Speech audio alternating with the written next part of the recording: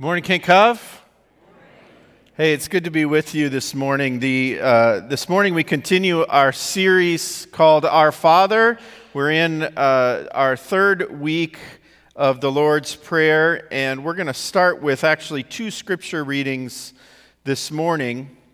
And it's not immediately apparent as to why these are the texts that I chose, but it will be later, so bear with me. The first comes from the prophet Isaiah chapter 25, beginning in verse 6, and it reads like this: "On this mountain the Lord Almighty will prepare a feast of rich food for all peoples, a banquet of aged wine, the best of meats and the finest of wines. On this mountain he will destroy the shroud that enfolds all peoples, the sheet that covers all nations. He will swallow up death forever. The sovereign Lord will wipe away the tears from all faces. He will remove the people's disgrace from all the earth. The Lord has spoken. In that day they will say, surely this is our God. We trusted in him and he saved us. This is the Lord. We trusted in him. Let us rejoice and be glad in his salvation." The second text comes from the other end of the book, John's Revelation, beginning in chapter 19, verse 6, and it reads like this: "Then I heard what sounded like a great multitude, like the roar of rushing waters and like loud peals of thunder, shouting, 'Hallelujah, for our Lord God Almighty reigns. Let us rejoice and be glad and give him glory. For the wedding of the Lamb has come, and his bride has made herself ready. Fine linen, bright and clean, was given her to wear. Fine linen stands for the righteous acts of God's holy people.' Then the angel said to me, 'Write this: Blessed are those who are invited to the wedding supper of the Lamb.'" Please join me in prayer. Bless us this day, O Lord, with vision. May this place be a sacred place, a telling space where heaven and earth meet. Amen. So, after reading those scriptures, I don't really feel like I need to preach. They preach themselves, but I love the imagery of the feast that we are invited to in those texts.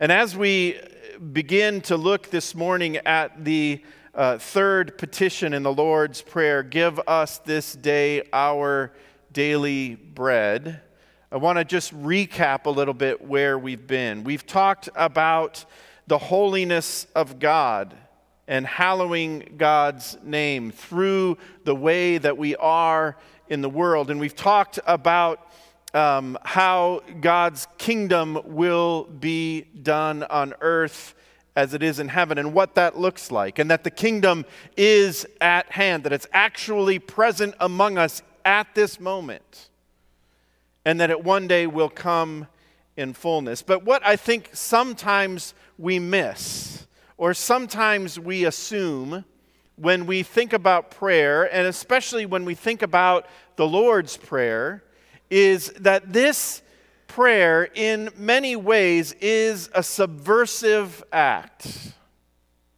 Prayer is a subversive act. And the way that this particular prayer that Jesus taught his disciples when they asked him to teach them to pray does this thing where it turns everything upside down. And the way that Jesus structures it does that very intentionally. N.T. Wright said this about this part of the prayer, the beginning part.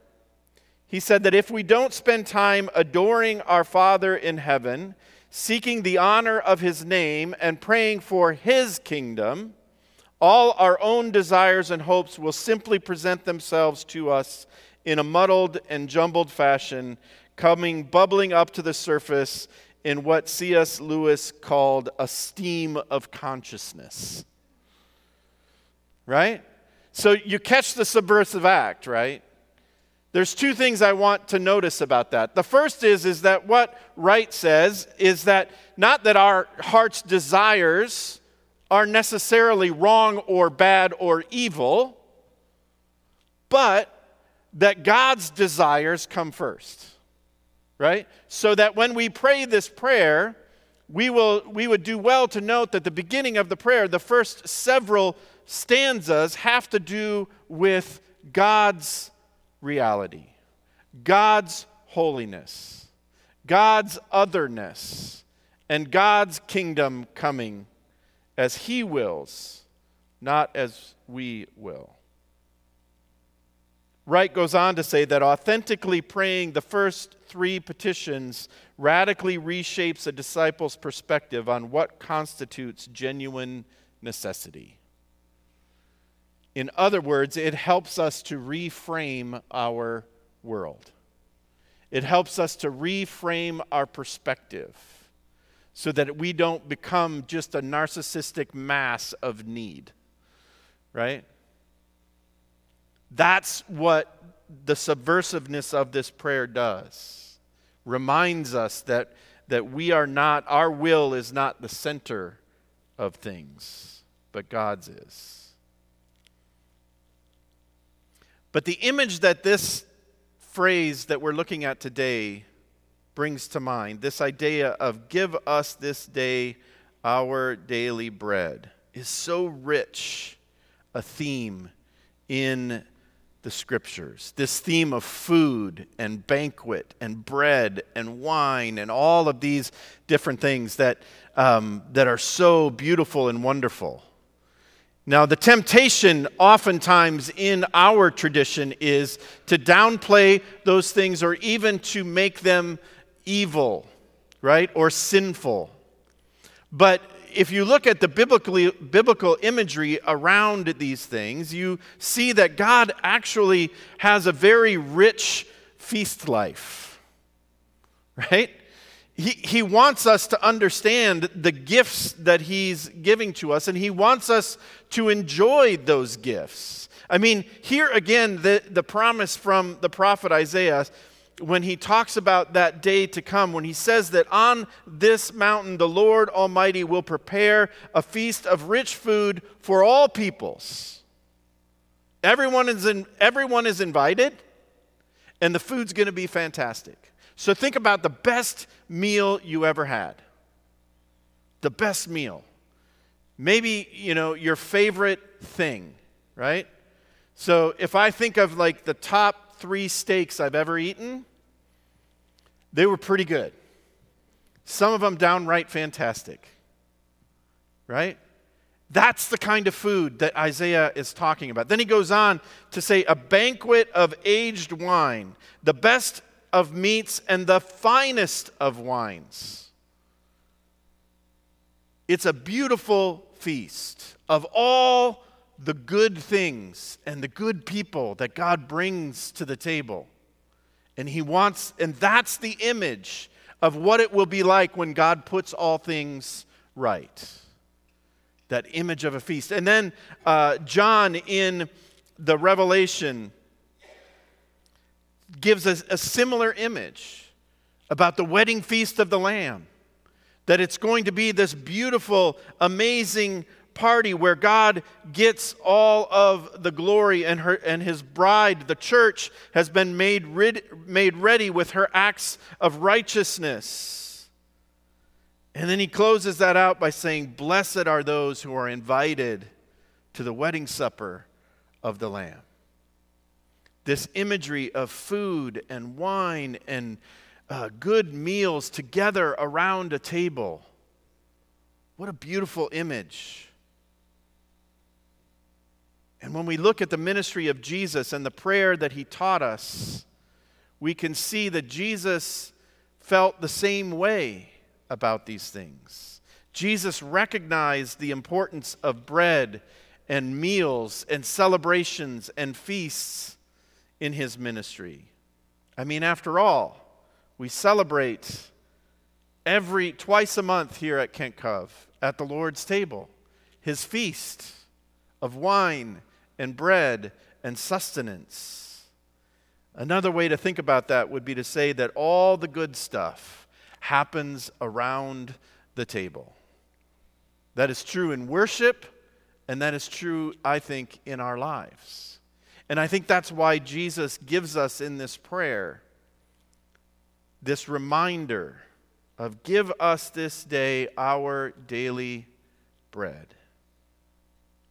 In the scriptures, the banquet is a sign of God acting at last to rescue his people and to wipe the tears away from everyone's eyes. I don't know about you, but there have been plenty of days and weeks and months in my life where I needed to be reminded, where I needed to be encouraged that one day I would experience that hope fulfilled.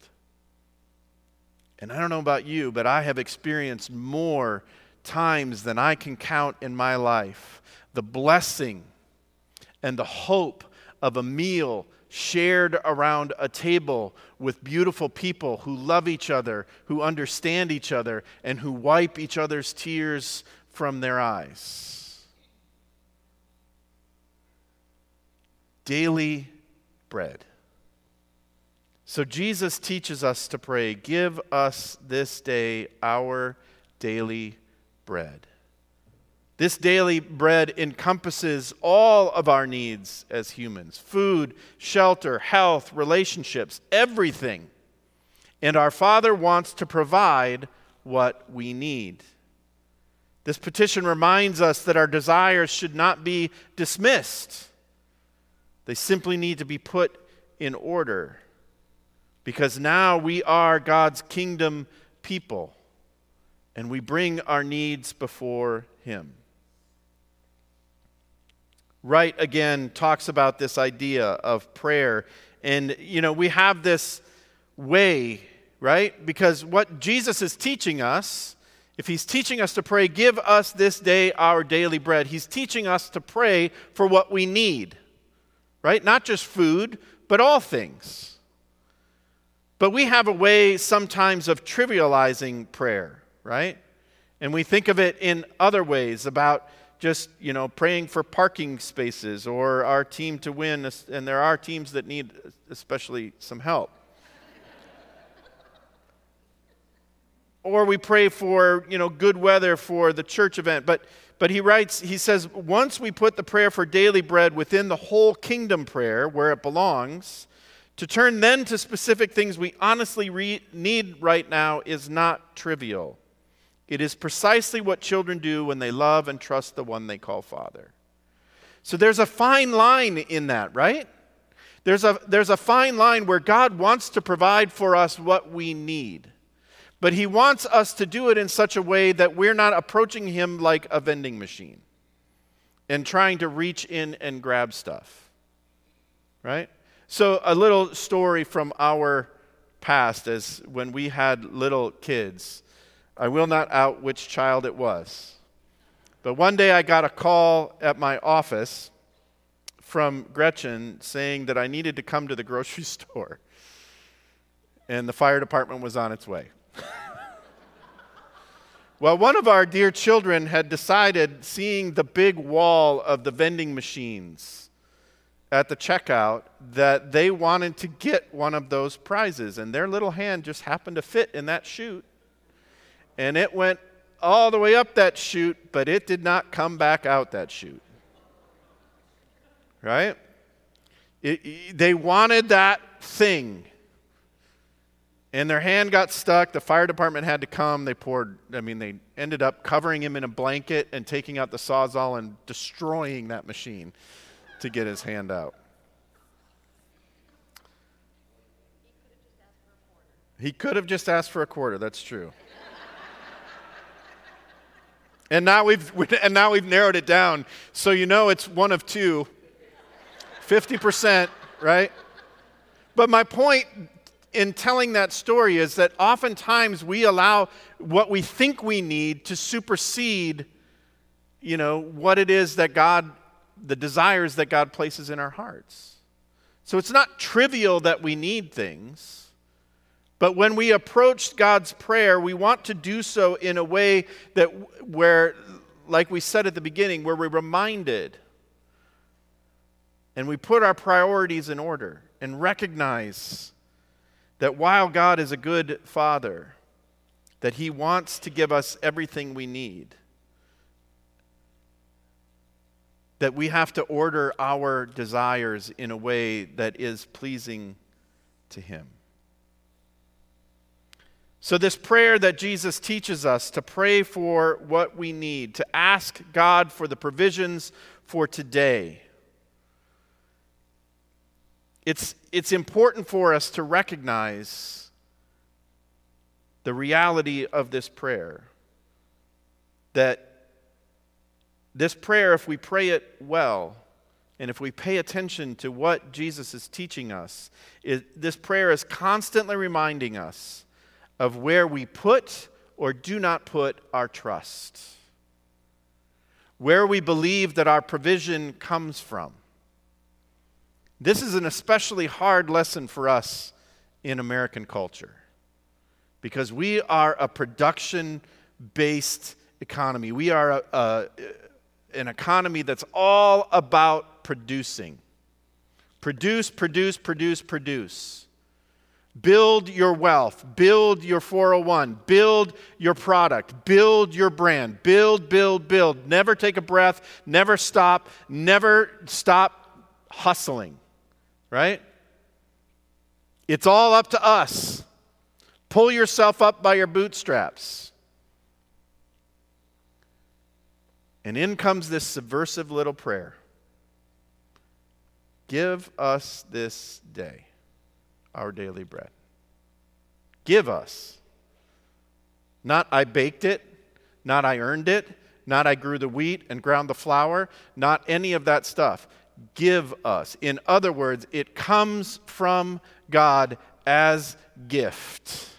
No matter how hard we work, no matter how much we produce, no matter all of those things that we think we're relying on, this prayer comes in and flips it upside down and reminds us that everything we have and everything we are is a gift from God. Give us this day our daily bread. We depend on God's generosity. It reminds us that everything we have comes from our Heavenly Father and that we can trust Him to provide what we need. Coincidentally, this is also why God tells us to keep Sabbath. It's to rest, but it's also to remind us that we didn't produce any of it. Right? It doesn't depend on us. The world will go right on spinning without us. It's gift from God. The reality is, and most of us, I think, recognize this, and even I recognize this sometimes in the middle of the night when I wake up and my brain starts doing that middle of the night thing. You know what I'm talking about? The anxiety thing, like, well, what about this? And what about this? And, oh, you're not ready for this. And, and it just spins and spins, right? Anxiety about the future comes when we move our trust from God to the things that He provides, right? Anxiety comes when we move our trust from God to the things that He provides. So when I start thinking about, oh my goodness, I'm this age, and I'm not going to say it, can't make me. But I'm of a certain age where you start to think about, well, I've only got so long before retirement, right? And so I have to plan, and I've got to build, and I've got to do, and I'm not ready, and right? Instead of recognizing that all good things come from God. Does that mean that I am absolved of responsibility for planning appropriately for the future? No, it does not. But does it mean that I believe that if the stock market falls, if if that God won't provide for me? That's the question. Where are we placing our trust? Now, what does it mean for us to pray this prayer for others? Because this is that part of the prayer where we can get off track. Give us this day our daily bread. We can turn that into a pretty self-centered prayer, right? But this prayer is, that's part of going back to that beginning of setting things in the right perspective, right? Whose kingdom is it that we are a part of? Who is holy? All of those things. But what it means for us to pray this prayer for others is that we definitely should stand in prayer for those who are caught in the web of poverty, either by their own choices or by the injustice of the global economy. But as we have said, this is a subversive prayer. And so when we pray it, we do so with the recognition that we may and probably are those through whom God will or wants to provide bread. Right? The recognition of praying this prayer for others, part of that recognition is recognizing that we are called to be the answer to that prayer. Like, we see some of the evidence of that. Just one small way that we participate in providing bread for others is that massive pile of apples out in the Welcome Center. So yesterday was the first time that we've gone to do the Sharing the Harvest thing. Gretchen and I went and helped pack apples. And it was the 10-year anniversary of Sharing the Harvest. And we learned that they have provided in 10 years for over 3,000 people to be given the tools to feed their family in very vulnerable places around the world, most specifically Kenya. Given them the tools to farm and grow their own food so that they might have daily bread. Does it cost us much? Nope, $10 a bag. It's a great deal. But through that, we are able to help others rise up and for God to provide bread for them. So this subversive prayer invites us to life at the table of our Father, which is a great place to be. Everyone is invited. We're all invited to circle around the table and to enjoy the good gifts that God gives us. And it really demonstrates and highlights for us trust in God. You know, one of our distinctives as a covenant church is a conscious dependence on the Holy Spirit. And what we mean when we say that is what this petition reminds us of. That it is God who provides all things. This petition invites us as we pray, give us this day our daily bread. It invites us to put our trust that God is indeed at work in the world and He will provide what we need. And we can trust that His Holy Spirit even now is providing what we need, that we might join together around the table and feast together in anticipation of one day when we will be around that table in the kingdom of God, celebrating the wedding feast of the Lamb. And so, friends, I invite you to stand and join me in praying the prayer that Jesus taught us. Our Father in heaven,